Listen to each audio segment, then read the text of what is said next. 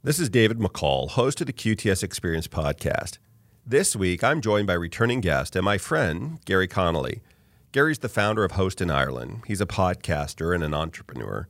For the last several years, he's been a significant voice in the area of clean energy and energy independence and the role of data centers in helping human beings flourish. We have a lively conversation on these topics and more, which seems even more relevant considering the situation in Eastern Europe right now. Join Garry as he explains how we need to play with our heads up on the next QTS Experience. The most valuable commodity on Earth today is data, how we make it, use it, move it, and protect it. My name's David McCall. Join me today for the QTS Experience. Off camera, just before we came on, we were kind of reviewing some of the things we might kick around, and we were having a great chat. And then you sort of started the podcast without me, so I want to back up to that point.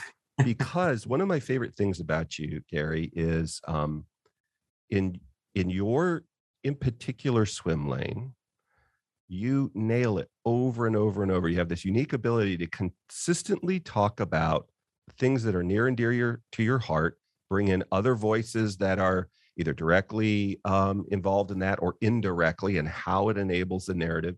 You adjust as you go along, but you keep coming back to sort of the big points of digitalization, decarbonation, and you talk about it in such a way that we understand very clearly what it is that you mean. So I've set the table. Why don't you start off with wherever you want to start with those two ideas, and then let's get into some current events and tease that out some. Yeah.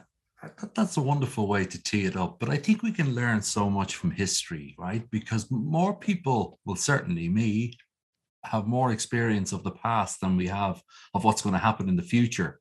Yeah. So we can learn a lot. When I think of the era that we're in right now, 2022, it's recognized because marketing people love to have labels. And on this one, it's actually very helpful. We're in the fourth industrial revolution, right? Yeah. So maybe that's hard, isn't it, for people to understand, well, what does that exactly mean? So maybe it's easier to remember the first one, which was much more physical and much more tactile, and we could see it and we could touch it, and we didn't have to depend on this amazing supercomputer in our pocket. But it was steam. Imagine steam, what it did in 1756. When the miners were going down deep to get more coal, but they were drowning, genuinely drowning. So somebody came up with a pump that would take that water out of that mine so they could go deeper. And the steam was the catalyst. It wasn't the piston. It wasn't the pipe. It was the steam, and capturing it and focusing the steam onto a piston to get some action was the magic. Mm-hmm. So that then turned into making the world smaller with steamships and steamboats and steam trains and steam. Guess what? We've now gone two more. Electricity was the second catalyst. Mm-hmm. And would you believe, David, that microchips was the third? Mm-hmm. So we're so over this data technology thing because that was the catalyst for the third one. Mm-hmm. So the fourth one now, it's recognized that the intelligence given by data, not data on its own, it's what intelligence we can get, or think of the steam, focusing the steam directly onto the piston rather than having just steam going everywhere. So I think what really, to me, is important right now is that we realize that if we are in this technological industrial revolution, and maybe industrial is even a misnomer, because in our minds we paint a picture of old millennia Britain with clouds and steam. Right. So maybe that's not right. But the principle of it is that the data, if it's focused via different formats, AI and whatever else we're going to talk about, gives us the intelligence to either do something automatically or gives us humans the intelligence for us to do something intelligently with it. Right. And I think that's the big thing that is emerging now, is that the two mega trends over the last 2 years, the two ones that are paramount and should be, is, as you pointed out, the decarbonization of society and the digitalization of global society. And it is not going to be possible to do the former without masses of the latter. Because digitalization, and again, we spend a lot of time and we're trying to, often in the back foot, justify a large center that holds data because it just looks like it's useless. It's a box that nobody ever goes in and out of. You don't know. It just seems to consume electricity. But you know what? If you look at a cornfield and you don't know what that cornfield does, you think it's an awful waste of land for corn. Right. Until somebody tells you, actually, then the guy comes and he takes the corn away and he grinds it down into flour. He gives it to the baker and he feeds the planet. Right. Now I know. But if we were actually just shown a field of corn, we'd say, well, that's got no principle. And often I feel that's the same with our discussions around data center. Well, actually, what people in the real world call that data is digitalization. It's called smart thermostat. It's called smart city. It's called Netflix. It's called, they don't call it data center. So we should always try and understand that the audience that we're talking to are probably don't know what a data center is from a hole in the wall. And yet they use it probably morning, noon, and night. So I think that there's a disconnect somehow between the data that's in the center that's driving all the digitalization, which also is, according to IPCC, which was the announcement last week, 30% of our decarbonization strategies this decade will be dependent on technology. The technology will be hardware and software, but the intelligence will be data, and the data will be in centers. So is there an argument to say that 30% of all the decarbonization of the planet, from transport, from manufacturing, from house heat pumps and stuff to technology, is actually because of data and centers? So you imagine a weighing scales, 2% of all electricity in the world goes into data centers, carbon overhead of X, but the data in the center is actually doing 30. So you'd have and that's a great way to start the discussion, because that's, if I understand the audience, a lot of them are in the center business and they are doing some amazing work in reducing the greenest electron, as we always say, is the electron not used. Right. Incredible to think that, according to the International Energy Association, that we still have consuming the same amount of electricity in a data center asset class as we did 10 years ago, because it's changing, it's become more efficient. We're taking stuff out of people's offices and all that stuff. And yet the output is 12 and a half times what it was. Right. That's when we start to see the magic. That's when we start to respond to people and say, this digital footprint isn't getting bigger because we're still using technologies that we used 10 years ago and it's just so inefficient. It's like a car or your smartphone or your smartwatch. Is look back at your technology you used 10 years ago and you'll laugh. And probably it's using an awful lot more electricity, but its functionality today is so much more advanced and probably using a lot less electricity. But that's really sort of, those two pillars seem to have come even more to the fore over certainly decarbonization, but my goodness, without blowing smoke up your industry his ass, where would we be, David, over the last 2 years if we hadn't had Zoom, Teams, and then when we went home, a bit of Netflix, and when our kids went to school, able to do remote teaching?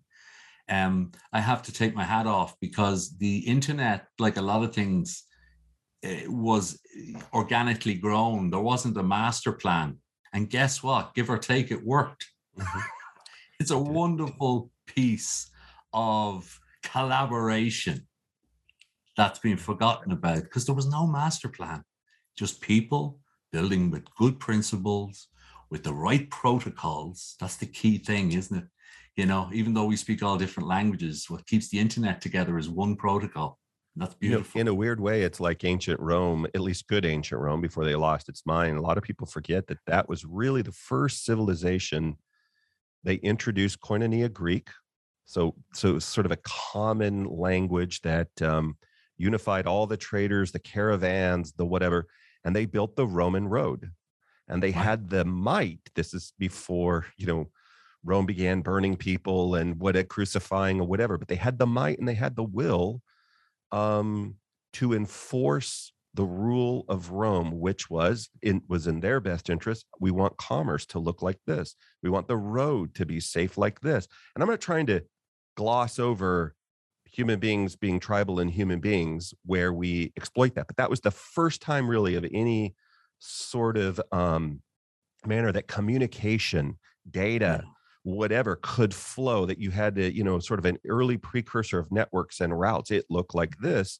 When left to our own devices, we figure out a way to how to exploit it. So, that story, but it's very compelling. And then lastly, they encouraged in early Roman Empire innovation. We're gonna levy a very small. It's hard to say that it doesn't fit the narrative, but historically accurate. Very small tax. We reserve the right for capital punishment. We have very small tax, but you self-govern. Self-govern. Wow. Don't rebel against the empire. Follow these general rules in this republic. There were no Caesars yet, and these things. And humanity flourished in so many ways. And as time goes on, we invent more interesting ways to take that good thing and screw it up if we're not, sitting on the wall as watchers. But today, I see that. Right.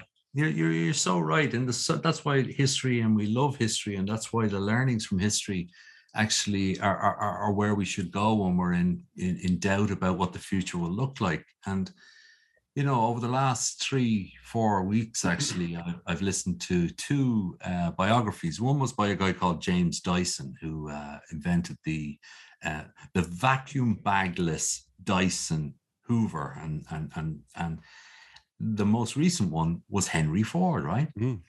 And extraordinary about listening to Henry Ford, who's gone back 100 years, was the same challenges associated with the reaction by society to change. And that's what a lot of the listeners in this are very much in the middle of.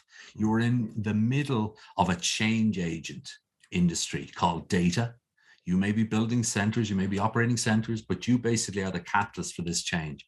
And change is not always embraced. Often it's fought, or it's punched, or an awful lot of people that shouldn't run away from it. And what he was talking about was he was bringing to the market, I absolutely forgot this, a car that he believed was going to change everything because it was at a price point that any working man could use. But what he did realize was a huge amount of oats, 30% of land was selling oats for horses. So there was an awful lot of people who grew a lot of oats that had a nice little earning, and a lot of horses that needed a lot of stuff. And New York City had 100,000 horses at any one time. So there wasn't a huge red carpet for him by all the people who were in the traditional transport industry, horses, when he rocked up. And it's extraordinary to see how it all came about. He basically broke the back of it by demonstrating in a race that his car, his engine, could go 52 times quicker over a mile than a horse.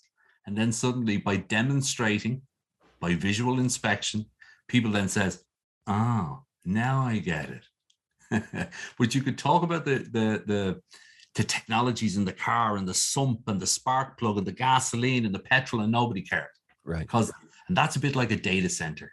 You could talk about PUE and all that, and nobody really, then you show them that that's what's running their health system, that's the data in the center is what the probe when you arrive at somebody's house to take their temperature is going directly to a hospital. That's why when they arrive at the hospital, they know what they have to do. That's a data center in work. Right. And that's by demonstration. The other guy, which was really interesting, was Dyson, James Dyson. And he invented a bag. Think about it for a second, a bagless Hoover. And he's hugely successful now. But he was competing in an industry that made most of its profits from the bags. It reminded me of HP. You know, HP used to say about the printers, we're happy to give away the printers because we make it on the ink. Right. So he was actually a bagless Hoover. Oh, yeah, that's a good idea. When 80% of our profits in that sector were from the bags. Right. And that drove him on even further. So often you got to just demonstrate to people that in visually that actually things can be better, but more to the point, show them. And we've spoken about this before. Sometimes in an industry, when we're so in love and obsessed with the technology or the how, we forget to tell the people why. Mm-hmm. Why it matters. Right. Why it's needed. Well, I think to your point of the examples you've given, a lot of times it's not telling them why, it's showing them why.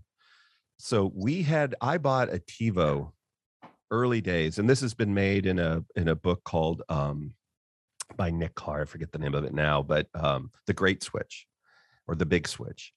Anyway, he makes this point. You bring the TiVo out. Other futurists have spoken about this. It had so many options. I don't know if you remember that. That was the original recorder, digital recorder, all your shows or whatever, but it wasn't integrated with your systems. You had to optimize it in all these different ways. And as a nerd, I mostly got it optimized. I mostly got it functioning. I suppose then it wouldn't be optimized, but I got it functioning good enough. And I tried to explain the 700 button remote control to my family. It never went anywhere. It's a $300 brick plus the service that I had to pay, et cetera. And eventually got set aside. Well, we switched our service from one to the other a year or two after that. And it came with this digital recorder. Yeah. 3 buttons. Push R. It records. Yeah. It will record the show you chose from the menu automatically. If you want it, now the nerd in me said, well, I want to record it for this many times. Choose the show after it. I don't want to choose the show. Sir, just do this. My whole family started using it. And so now the debate wasn't, do you use it or not? It was, I don't want to see My Little Pony when it's supposed to be Formula One. What's happening? But my point is just, it was simple. It was elegant. Steve Jobs with the Apple or with the iPod, simple and elegant. There were way better, more capable systems. People didn't get it. But when I could put them down and without spending really any time on the mouse or the keyboard or whatever, here's how you're getting your sums. Oh, and they all add up at the end. Oh, and then you print that by just pushing that little thing that looks like a printer, no commands needed. And then you take your form and you put it in your envelope and take it to the post office. Now they imagine 100 steps down the road, never talk to them about decarbonizing or the ease of this or that or whatever. I just click it and it's done. Oh, I know. And I think that's the story you're telling. Yeah, but even then they had to go through an iteration, unfortunately, to fail with the 300 button before somebody was convinced, either the engineer that was driving the project or maybe an accountant who was looking behind a keyboard. The key thing in my experience, Dave, is ask the people. Mm-hmm. This idea of crowdsourcing, honest to goodness, you'd think it was only invented. But I mean, if you want to sell something, no matter how good the product or service is, ask the people first, if I was to do this, would you buy it? Mm-hmm. Yeah. And the would you buy it bit is very important. And that helps then. And that's the other thing that Dyson and the other guy, Henry Ford, made sure of, was that there was that they knew that they were in the right direction because they asked all those questions first. Mm-hmm. And then they were driven nearly to dimension. To be honest, both of them, they're both mad scientists. But it's very important, isn't it, always to, play with your head up, mm-hmm. Like when we play sports, we often talk to the fastest kid or the strongest kid. If they don't play with their head up to see they're running in the right way, or with the right ball towards the right line. Doesn't matter how good they are. Right. And I think the same is with what we're doing here is lift your head, play with your head up, look around to what difference you're making to people's lives with even this smartphone, for instance.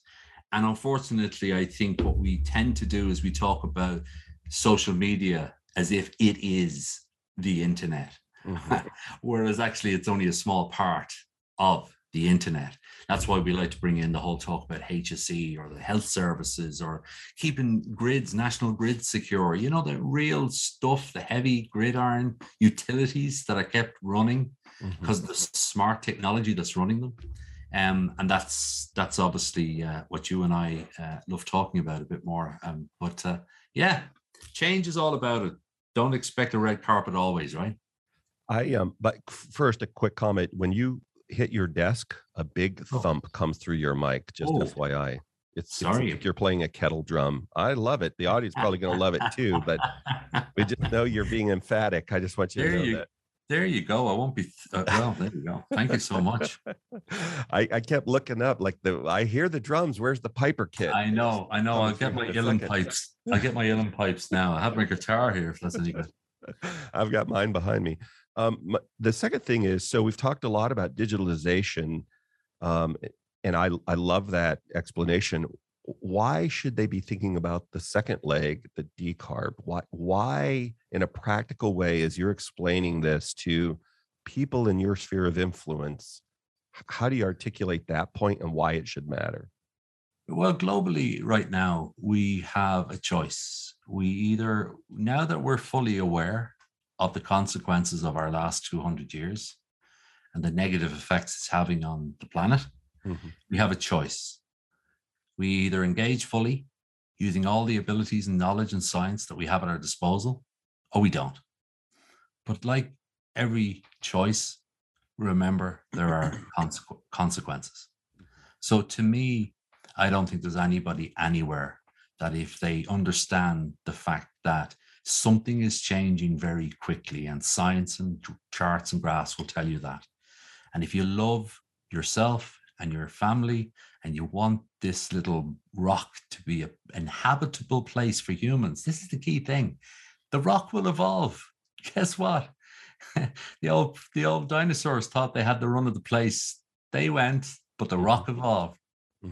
But the rock might not include ourselves. That's all that we're doing, is we're basically creating an environment with the emissions and with our previous ways of acceptance of living.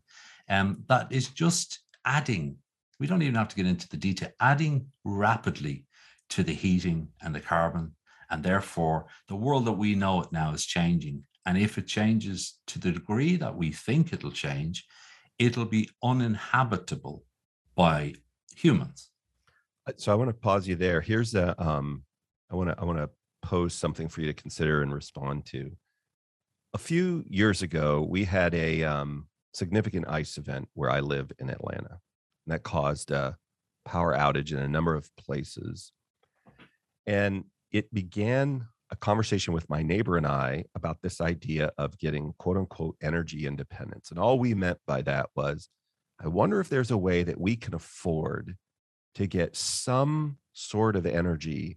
We'd never considered solar for our home or anything like that, or even for our vehicles. So it began a conversation and us thinking, how do we go about that? Where's the cost? What's the technology? How hard is it? Et cetera. We're pretty critical thinkers. We tend to be not cynics, but skeptics to work through it. But the next one is we had the pipeline interruption here in the States, the big ransomware thing. Yeah. And in my part of the country, fuel didn't flow for a while. And probably, I don't know what the percentage of gas stations, but those around me were low or were out or were restricted. And the people that were moving were the Teslas and the electric hybrid or whatever vehicles were moving without a lot of concern in the short term. I'm not saying that would forever be the case, but in that short term, they had a different concern than we did. And all of a sudden, range nervousness on how far that thing could go completely went out the window. They could go somewhere. They could go and get their medicine. They could go do whatever they needed to do. So my point is that these are practical demonstrations. And many times when whether it's with myself or with a lot of my group, when we spend a lot of time having a conversation about here's what's coming, I know you can't see or you're not interpreting the changing world around us as directly contributed to by human beings and our carbon output.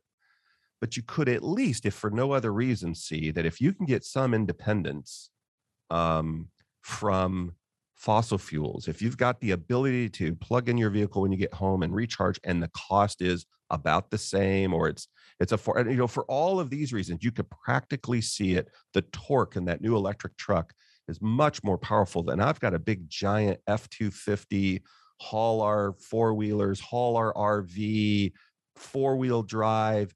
It's a stout vehicle. Well, the new electric trucks are equal to or greater than, in many cases, greater than, with all these other benefits. And so it's caused me to think. And then my last point, and I'm going to allow you to take over. This is not, we're a corporate podcast. You and I, we're a little bit more transparent away from here, but I do want to touch on this one topic without making this super political. Seems like a lot of the conflicts in the world around, among other things, controlling one of the other commodities of the world, which is energy. Sure. And so and I'm not trying to be naive or Pollyanna, but but these are right in our face short-term things. This isn't what happens 5 years from now or 10 years from now, or scientists, smart people are warning us in the same way that I see people smoking all the time. Smoking, because at 45 years old, and my dad was a smoker for a long time, or me, I'm losing weight. I'm down about 25 pounds from the beginning of the year because I see the consequence of a parent 30 years ahead of me that has been 100 pounds overweight. And it's becoming more real as I'm getting closer to that than my youth. I see real time actionable consequences by giving power and control away to entities or to institutions or to governments or whatever, that I'm not sure that I'm interested in that. And that, for me, Garry, seems to be resonating with a much wider audience than those that I might have to spend time demonstrating because they think I have a political agenda or some other agenda on save the planet or anyway, that's sort of where I'm coming from. And I'd love to get your reaction to that. You're so right. You're so right. And one of the things that we have to be mindful of always is that most people will say, well, what's in it for me? How will that change my life? Right. Because different to previous generations, my goodness, most people in the planet of 7 billion, we only have, and I mean that with a certain amount of irony, we only have 850 million people in the world that don't have running water in 2022 versus 2 billion in 2000. Right. So, it's all about context, but what we have to be mindful of is that it won't change by governments. It won't change by human behavior. It won't change by money changing. It'll change by lots of the parts coming together and doing their bit. And what I'm seeing, which is possibly now the realist in me, David, realizing that nothing moves without money. If the money doesn't shift, nothing gets shifted. So if money is still plowing into developing, research and developing a certain technology, and it's easier to get it if you are developing it, and also if there's a better return on investment for the investors, then you're going to have a real battle. Now, however, what we're seeing is the best performing global funds now are green funds, green related, the best return on investment. We are also starting to see, which is very encouraging, the likes of BlackRock, 7 trillion quid under management, have now put a 7th pillar on their selection criteria. And that is to do with, you have to demonstrate that this is a climate neutral whatever by a date.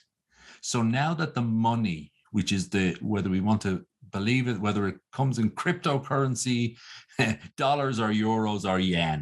Mhm. It's the lubricant that usually gets everything running smoothly. Sometimes it's not in our favor, but it is absolutely now turning and changing. And therefore, when that happens, what will happen trickling down is that, guess what? Your local grid in Alabama or wherever you are has been smartened with new technology that allows you, Mr. Citizen, to become, and I'm only talking from firsthand experience in Ireland, I can now by this summer hopefully be a prosumer.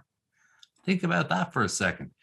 Wow, what does that mean? Well, I'm going to put up a few, and I know it's hard for your listeners to believe that the sun ever goes to Ireland, but it does. And again, the technologies that have been developed aren't based on the sun; they're based on light, photovoltaic. So we just need lots of light.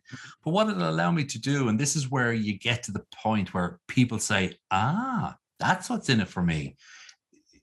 I can be selling electrons to the grid and receiving electrons from the grid. And the only money I have to pay is the delta.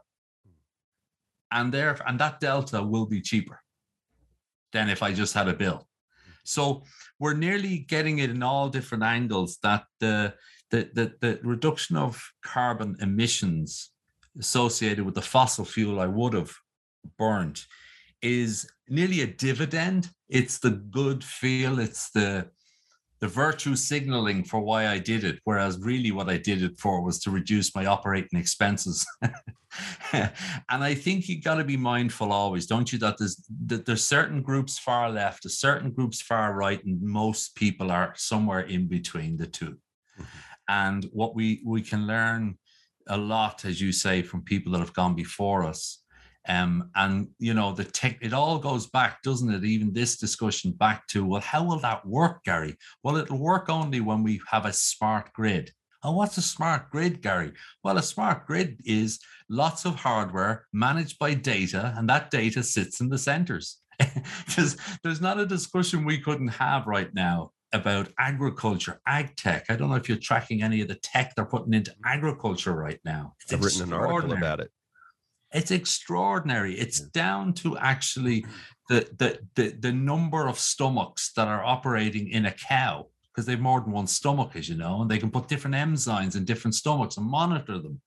And that data that's reducing the amount of methane that comes out of that cow is being managed in a center, which is what most of the people on this call are part of. So actually, indirectly, guys, anything to do with the reduction of carbon in agriculture, the reduction of carbon in electrical and energy, the reduction of carbon. Amazing thing happened to me last week. I was brought down on a building site, and I don't know about you, but when you've seen one building site and one data center, it is a bit like putting pins in your eyes, isn't it? It is like going to your mother-in-law for Sunday dinner. But I rocked up anyway. And I actually couldn't leave the site, because what the guys had on the site, David, was a digital twin of what this building and all of the surrounding infrastructure will look like. A digital twin. And they had all of the building guys, they had all of the service providers, the telco guys were talking through the digital twin. They could see it. Everybody could tangibly. It wasn't flat and 2D on the table. They were able to make modifications because they could see it. They could say, no, that won't work because we need a 4-inch arc radius or whatever it was. Mm-hmm. So ultimately, as we walked away, what the engineers said was, you have no idea how many mistakes on metal, on steel, on concrete, on delays that this digital twin can happen. So then we say, so that digital twin, which is really data in a center, has just reduced maybe X% of the embedded carbon in that building, because we didn't have to do it. We didn't have to rip it out. So everywhere you go, the tools and services that are being used for whatever we're trying to do usually is surrounding and based on some form of, can we do it better? Can we do it cheaper? Can we do it in compliance with our ESG? which is how we're after getting the money because it's part of a green fund. And so it's sort of at different levels. And what I'm just blown away by, to your point earlier, is how engineers who usually would be getting their back broken, bending radiuses, are absolutely loving all this headgear and AR headsets and VR headsets. And it's nearly made them, they never thought they were sort of digital workers, but now they are. Yeah. It's extraordinary. It's extraordinary to see that. We've had a couple folks in here that are digital twin experts and speak to it. And what your example, one of the things that I love is when you're in that tool and everybody can visualize it, but as you make the change that you were describing, depending upon the tool, it will tell you, okay, so you want to put a door here, but here's what metal are you using? And the system has built into it the type of metal you need to have steel, or you need to have some alloy, or you whatever, because it has to support, here's how it changes its relationship with the entire infrastructure. Oh, by the way, once we decide on that, all the drawings are updated up and down the stream. Inventory is updated. Delivery times are updated. The manufacturers are all updated.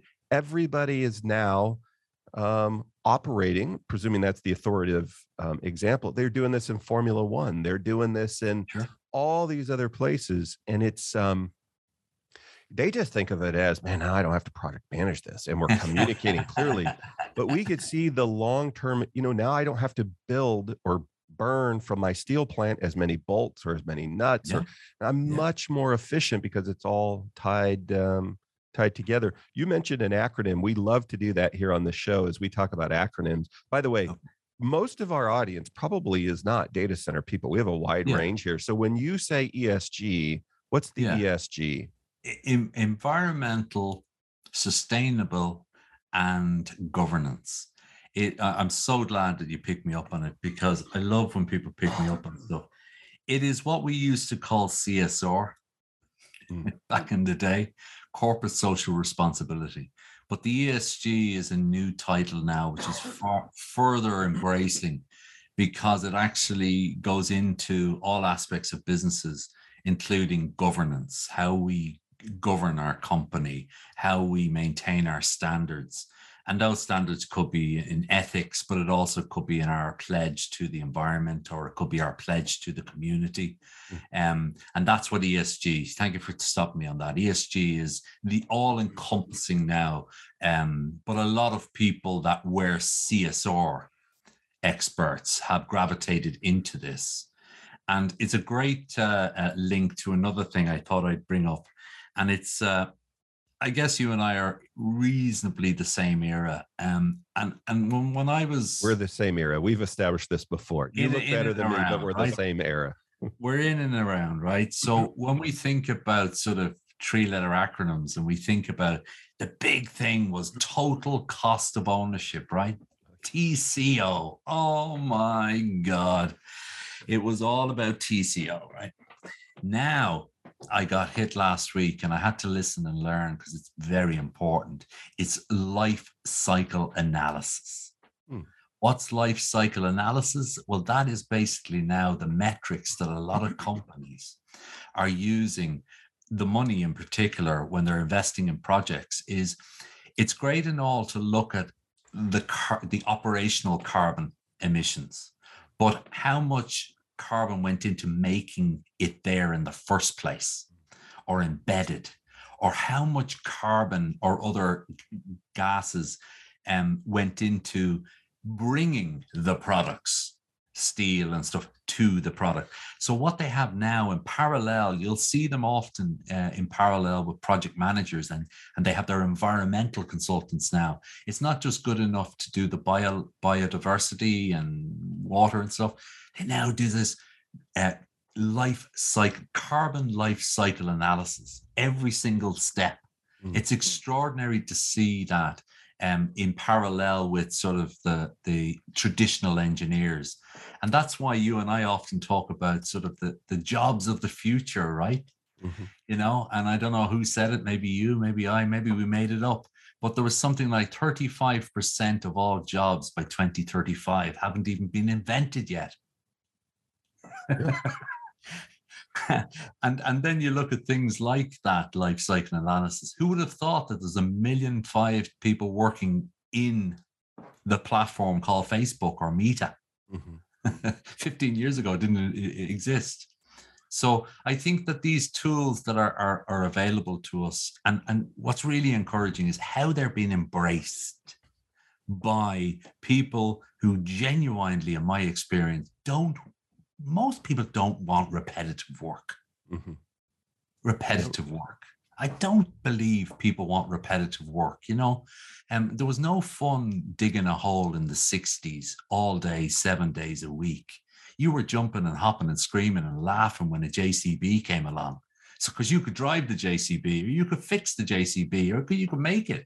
Right. So I think when these tools come along, like digital twins and augmented reality, and those that want to embrace it, they say, God, man, it's so cool. I'm learning new skills, but I'm not walking away from my old stuff. Right. And I think that it's every industry now, everywhere you look. I read only yesterday that there was a sense pre-COVID that there was the silver dollar was being left behind in the digital transformation. And what happened with COVID was they were forced to use tech because of the restrictions in travel, the restrictions of use. The only way, and now they are embracing it fully. Mm-hmm. It's just wonderful to see and think about that generation of people, whatever age they may be, learning new stuff. As you and I talk to a lot of people through your role at Host in Ireland and in this industry, and of course through your podcast, Bits, Bites, and Banter, which I've enjoyed many of the episodes. When I think about all of this opportunity, I also I wonder about the security. We've had breaches. There are things, and we're trying to get some folks in here to sort of the counterpoint, because I'm familiar with the tech side of things. I'm not familiar with so let me say it differently. Fossil fuels I've got at my gas station right up the street, and or petrol station, however you want to describe it. And they'll say, look, we got all these safety measures. When you go to refuel your vehicle, you can't light something. You have to turn off your vehicle. Like, this is the behavior we have to do. We have to constantly monitor the ground for leakage. You've got this essentially a bomb in your neighborhood every so many distance, and all of these other things. The vehicles that are transporting that there. So here is the physical and the environmental risks of doing something like that. When I look at technology, we've had interruptions here in the news today. One of the threats to the world is, look, if you interfere, we've got the ability to interfere with your digital platforms, whatever that may be, your sewer system, your food supply chain, your whatever. And it's not an insignificant threat. Whether it can be done or not, I don't know, but it's not insignificant. So as we digitize, whether it's your own reading or your guess, how have you thought through how we protect, if something's that's valuable, it's at risk to being interfered with. So how do we protect that, or how have you thought about that? On speaking to people and my own experience and observing my own children, I have to say that I still would be, in a strange way, thinking that human behavior is our greatest liability still. It's a bit like going back in the old days where the people used to have all sorts of lock the front door and left the back window open. We seem to have this amazing propensity to have lots of security on the front and side, and then a CEO leaves a laptop on a bus on the way home. Right. And I still, and you and I have spoken about this before, for an industry of digital, for true digitalization, in its truest sense, is only 15 years old. Mm-hmm. We had digital, of course we did. We had data, but they were more for offices, and they were more to automate finance systems, manufacturing systems. It wasn't really what they classify as B2C, business to consumer. So it's extraordinary that in that 15 years, it's still only baby industry when you compare it to other industries like pharmaceuticals and stuff. And yet it is the most critical now platform, the internet connectivity there is. And there are some early positive indicators, and I don't want to bore people with a thing called GDPR, but it is important. GDPR was a general data protection regulation brought into Europe about 4 years ago. And the two things that I loved about it, listening to people about it, was there's fundamentally two things. You can get into the technology, you can talk about blockchain, you can talk about all that embedded security and stuff. But again, it comes back to common sense and first principles. And what it was you need now to build products, or you can be penalized, privacy by design and security by design. That's the fundamental premise of GDPR. So that after that date, you must develop products and services, hardware, software, and others, with privacy by design at its core. Or we can go after you for 4 to 6% of your global revenue. And the other thing then is, and I don't know if we have time today, but I only learned through this GDPR education, privacy and security are very different things. Security is stopping the bad guys getting in, firewalls, all that type of stuff. Privacy is what you're allowing, inverted commas, the good guys do with that data. You know, and some people obsess about the security, stopping the bad dudes getting in, but they don't seem to care what the good guys are doing with the data, which is probably 10 times worse. Certainly. So I think that is absolutely right, proper on this call, David, to put it there as a concern. Why? Because, again, I may be off on my figures, but 20% of data by 2025 will have a life-changing event if it goes wrong. Mm-hmm. I think IDC have said that. And as we move more and more towards autonomous whatever, mm-hmm. it even becomes more relevant, doesn't it? It does. So what we have to do is, I think we got to, the biggest challenge we're going to have is different platforms disputing which one is better, which one is the better. Even in Europe, we're only finally getting to the same charger for your mobile phones. You know, finally, they've got to the stage where saying that's not their secret sauce. The secret sauce is this operating system. You know, you've got all that brinksmanship going on. I think we saw it before, David, which I love the story of DEC and IBM fighting for proprietary world domination. And then some pimply-faced academic down in North Virginia invented the SuperNAP or whatever it was called, the internet. And then suddenly all that proprietary stuff went out the window. And I think that we are certainly seeing, even with the likes of GDPR, which is a European thing, the principal framework has been adopted in, say, California. We're now at the stage, of course, where you get to that critical mass. Well, if it's good and well worked, privacy by design for the product and security by design for the product in Europe, then maybe we should apply parts of it or all of it in North America or in Australia. But remember, it's extraordinary when you think about all that works, that it's amazing, and through COVID, but it is an organic, it's like an organic thing, isn't it? There's no master plan, but I still believe that most of the challenges we have are to do fundamentally with human behavior. And that's not always about the unfortunate operative that doesn't do the right patching or doesn't do this. It's the lack of training for the operative to do the right thing. But it definitely, as we become more connected, we all need to be more mindful. But it's not going to stop it. That's for sure. It's not going to stop it. Well, there are a couple other areas I want to ask a question on, but when you know, in your role there in Ireland, it seems every time I turn around, at least when I'm thinking of Europe, the locale that seems to be getting it right, energy, partnering with data centers, how we're going to move forward, constantly in the conversation is Ireland. One, why is that? Do you think, or do you agree with that supposition? And two, what if you're thinking about that? I know we just have a few minutes left, but if you're thinking about that, what's next? Is it just double down on the initiatives that you've got going on, or why do you think they're leading the way in so many of these conversations? And what's next for you guys? You If you know, have your way. it's a great question. And I'm so glad you asked it because,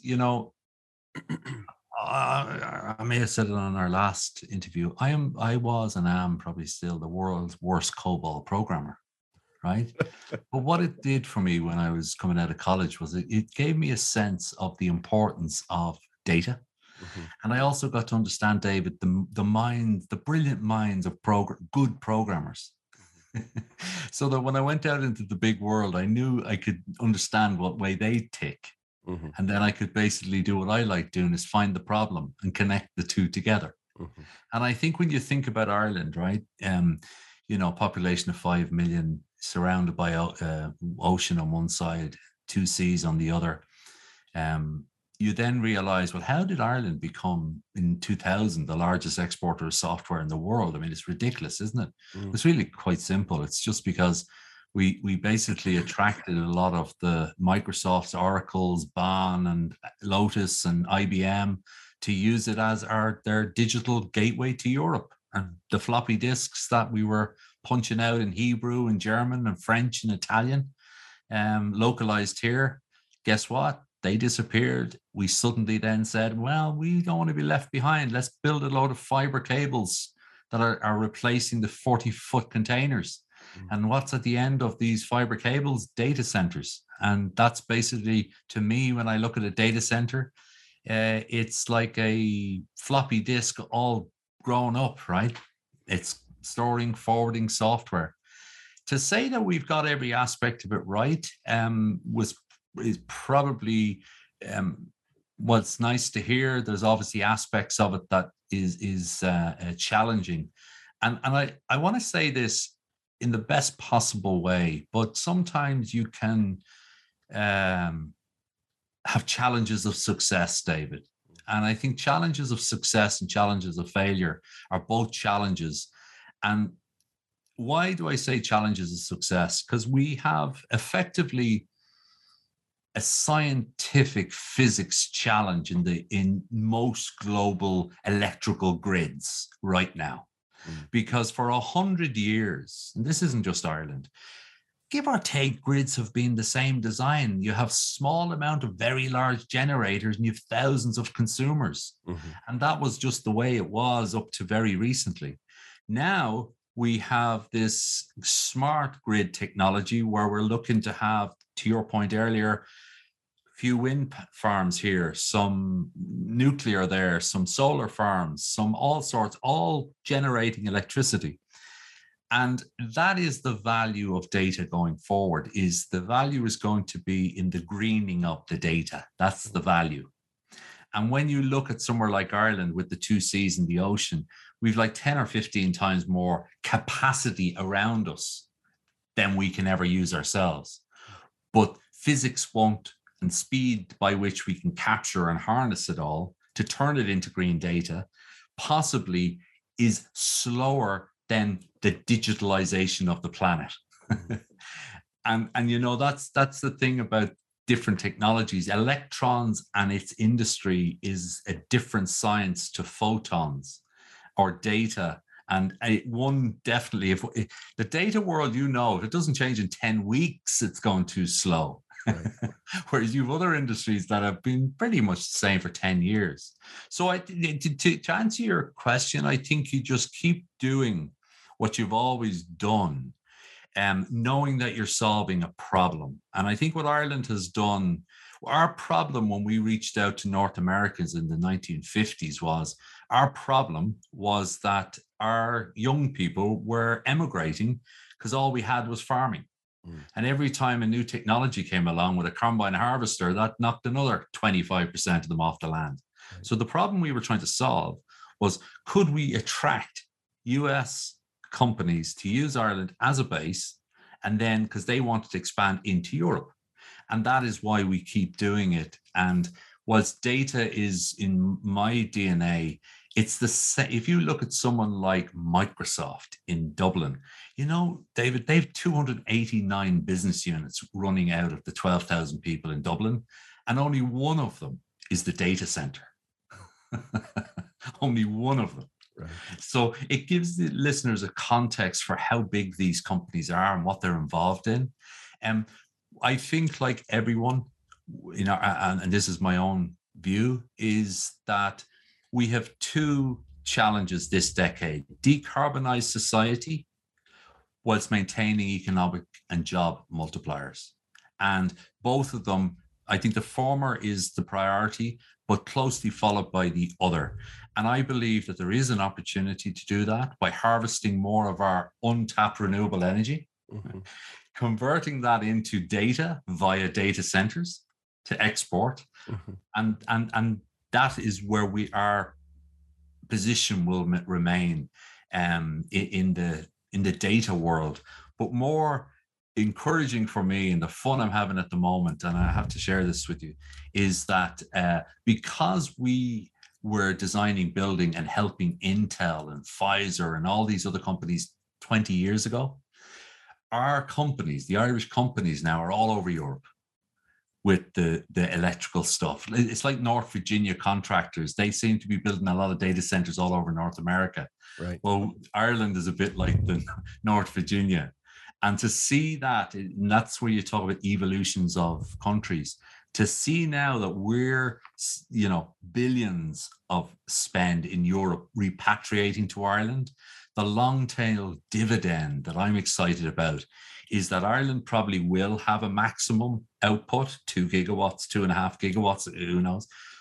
But the dividend of all those skills around Europe repatriating is something to look at. And it's that's just the learned skills, to your point earlier, and trust of the companies you're dealing with. And there's some more technical reasons. We speak English as our first language, although there's more people. I understand the Dutch better than I do some of the Irish, but that's a different discussion. And there's this thing, isn't there, called law, which we all have to be mindful of. And we use a common law, basic fabric, which is the same as you guys. And since our friends in the UK decided to leave EU, we're the last gang standing that use common law as our framework. And that helps people to understand what they're entering into if they're entering into a contract. So we're doing some things right. We're doing some things evolving. And the things we do wrong, you know yourself, David, the victor always gets to rewrite history. Yep. Well, I know we're out of time, Garry. As always, I had 30 questions and we're just throwing them away because it was so much more engaging. I appreciate you showing up and bringing that today. And for folks that want to connect with you, how can they do that? We'll make sure we have the links below. I think LinkedIn is the best place. Garry Connolly, host in Ireland, or gcontact.com. But mainly, LinkedIn is a great platform for connecting. Please touch with me up there, and I'm happy to answer any questions. But David, thank you so much. You're an absolute champion of bringing out great questions, and you have an inquisitive mind, which helps me up my game. You know, it makes me think, because I know you're thinking. So very well done for your show, and thank you for asking me back. Thank you very much. My hand was cramping. I was writing so many things down as you're talking. I look forward to it. I am scratching my investment in oats in New York. I'll tell you that right now. So thank you, Garry. Have a great day, and we'll see you next time. Thank you so much. All right. Thanks.